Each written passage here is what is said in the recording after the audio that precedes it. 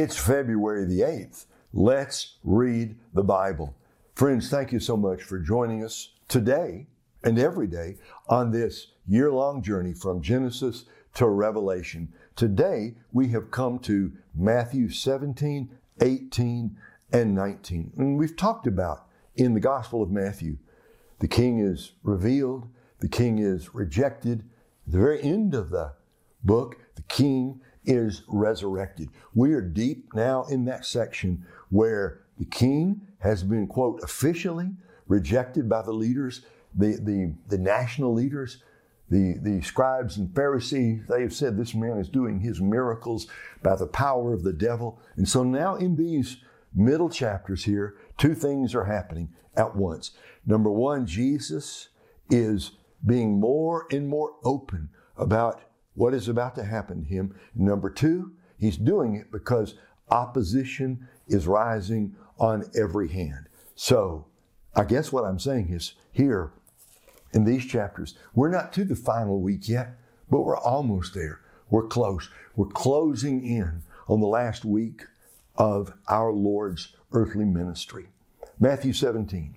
After 6 days, Jesus took Peter, James, and his brother John and led them up a high mountain by themselves. He was transfigured in front of them, and his face shone like the sun. His clothes became as white as the light. Suddenly, Moses and Elijah appeared to them, talking with him. Then Peter said to Jesus, "Lord, it's good for us to be here. If you want, I will set up 3 shelters here, one for you, one for Moses, and one for Elijah." While he was still speaking, suddenly a bright cloud covered them, and a voice from the cloud said, "This is my beloved Son, with whom I am well pleased. Listen to him."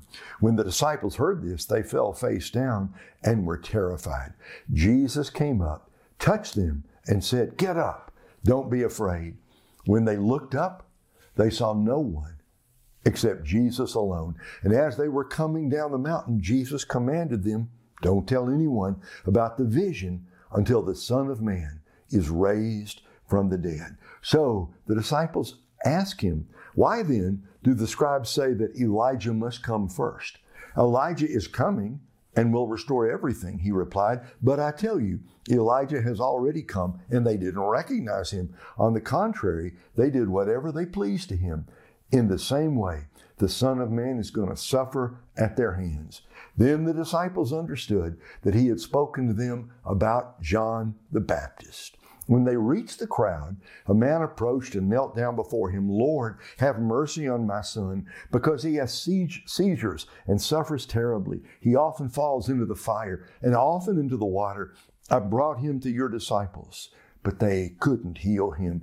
Jesus replied, "You unbelieving and perverse generation, how long will I be with you? How long must I put up with you? Bring him here to me." Then Jesus rebuked the demon, and it came out of him. And from that moment, the boy was healed. Then the disciples approached Jesus privately and said, "Why couldn't we drive it out?" "Because of your little faith," he told them. "For truly I tell you, if you have faith the size of a mustard seed, you will tell this mountain, 'Move from here to there,' and it will move. Nothing will be impossible for you." As they were gathering together in Galilee, Jesus told them, "The Son of Man is about to be betrayed into the hands of men. They will kill him, and on the 3rd day he will be raised up." And they were deeply distressed. When they came to Capernaum, those who collected the temple tax approached Peter and said, "Doesn't your teacher pay the temple tax?" "Yes," he said. When he went into the house, Jesus spoke to him first. "What do you think, Simon? From whom do the earthly kings collect tariffs or taxes? From their sons or from strangers?" "From strangers," he said. "Then the sons are free," Jesus told him. "But so we won't offend them, go to the sea, cast in the fish hook, and take the first fish that you catch. When you open its mouth, you'll find a coin. Take it and give it to them, for me and you." Matthew 18. And I just pause here to say that I mentioned earlier that there are 5 great discourses that bracket this book or give a frame to this book. And Sermon on the Mount is one, and the commissioning of the disciples in chapter 10 is another, and the parables of the kingdom in chapter 13 is another, and this is the fourth one, chapter 18, and then the fifth and final one is the Olivet Discourse, chapters 24 and 25. This one has a lot to do with childlike faith and forgiveness. At that time, the disciples came to Jesus and asked, "So who is the greatest in the kingdom of heaven?" He called a small child and had him stand among them. "Truly, I tell you, unless you turn and become like little children, you will never enter the kingdom of heaven. Therefore, whoever humbles himself like this child, this one is the greatest in the kingdom of heaven. And whoever welcomes one child like this in my name welcomes me. But whoever causes one of these little ones who believe in me to fall away, it would be better for him if a heavy millstone were hung around his neck and he were drowned in the depths of the sea. Woe to the world because of offenses, for offenses will inevitably come, but woe to that person by whom the offense comes. If your hand or your foot causes you to fall away, cut it off and throw it away. It is better for you to enter life maimed or lame than to have 2 hands or 2 feet and be thrown into eternal fire. If your eye causes you to fall away, gouge it out and throw it away. It is better for you to enter life with 1 eye than to have 2 eyes and be thrown into hellfire. See to it that you don't despise one of these little ones, because I tell you that in heaven, their angels continually view the face of my Father in heaven. What do you think? If someone has 100 sheep and one of them goes astray, won't he leave the 99 on the hillside and go and search for the stray? And if he finds it, truly I tell you, he rejoices over that sheep more than over the 99 that did not go astray. In the same way, it is not the will of your Father in heaven that one of these little ones perish.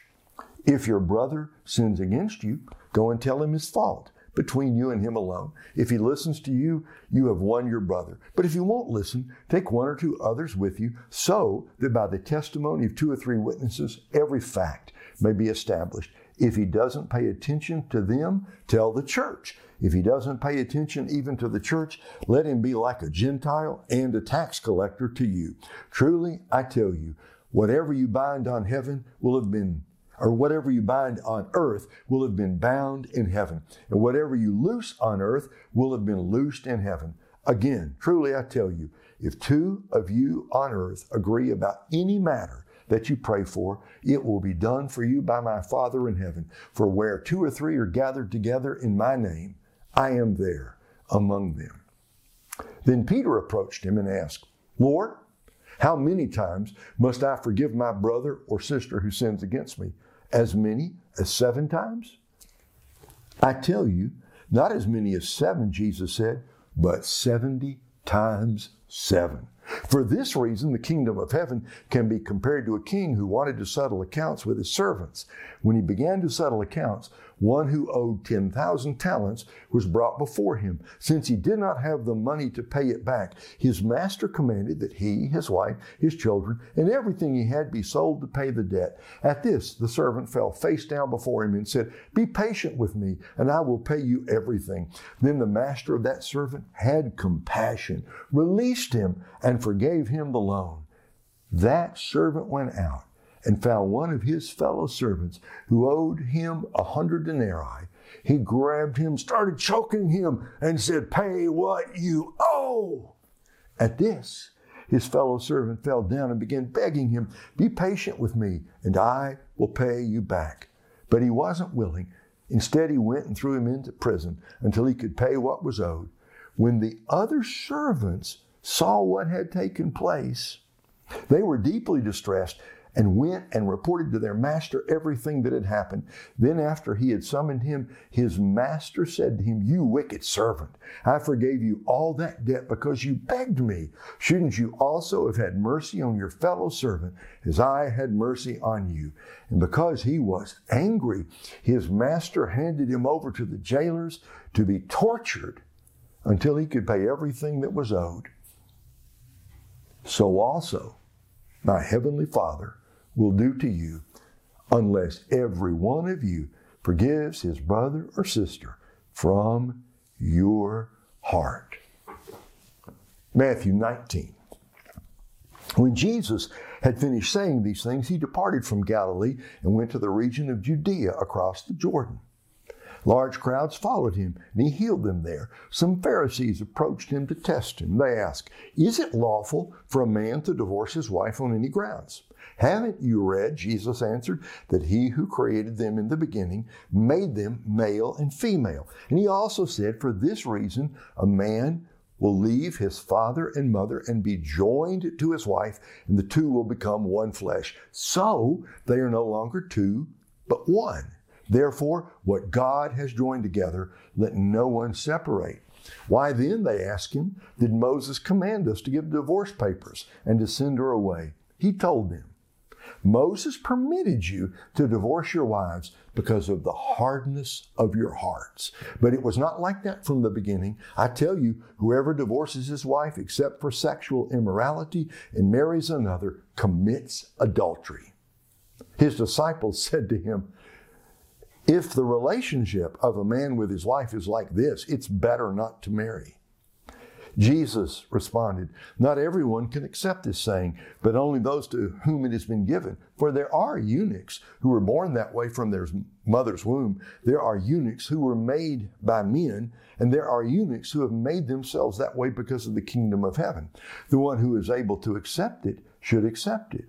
Then little children were brought to Jesus for him to place his hands on them and pray. But his disciples rebuked him. Jesus said, "Leave the little children alone.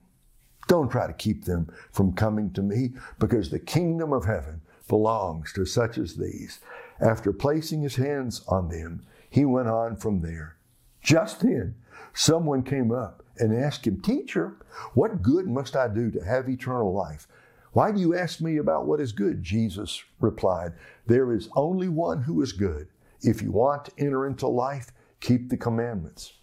"Which ones?" he asked. Jesus answered, "Do not murder, do not commit adultery, do not steal, do not bear false witness, honor your father and mother, and love your neighbor as yourself." "I have kept all those." The young man told him, "What still do I lack?" "If you want to be perfect," Jesus answered him, "Go, sell your belongings, give it to the poor, and you will have treasure in heaven. Then come, follow me." When the young man heard that, he went away grieving, because he had many possessions.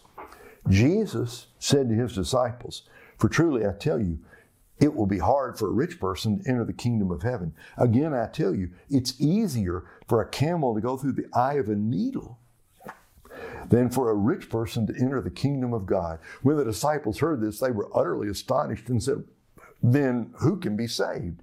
Jesus looked at them and said, with man, this is impossible, but with God, all things are possible." Then Peter responded to him, "See, we have left everything and followed you. So what will there be for us?" Jesus said to them, "Truly I tell you, in the renewal of all things, when the Son of Man sits on his glorious thrones, you who have followed me will also sit on 12 thrones, judging the 12 tribes of Israel. And everyone who has left houses or brothers or sisters or father or mother or children or fields because of my name will receive 100 times more and will inherit eternal life. But many who are first will be last, and the last first." That's the end of the reading for today, but just hold on to this last part here. You kind of wonder whatever happened to that rich young ruler. We're going to be told, this story is told with additional details in Mark and Luke. The rich young ruler. Jesus loved him, had a real heart for this young man. He was hard on him because this was a good young man. Yet money had a grip on his heart. How hard is it to get to heaven? Like going through the eye of a needle. But what is impossible with man is possible with God. Don't be afraid. Don't be afraid to serve the Lord. Don't be afraid to be generous. I say to you what I say to myself. I talk only to myself. Ray, Pastor Ray, hold lightly what you value greatly. None of it belongs to you anyway.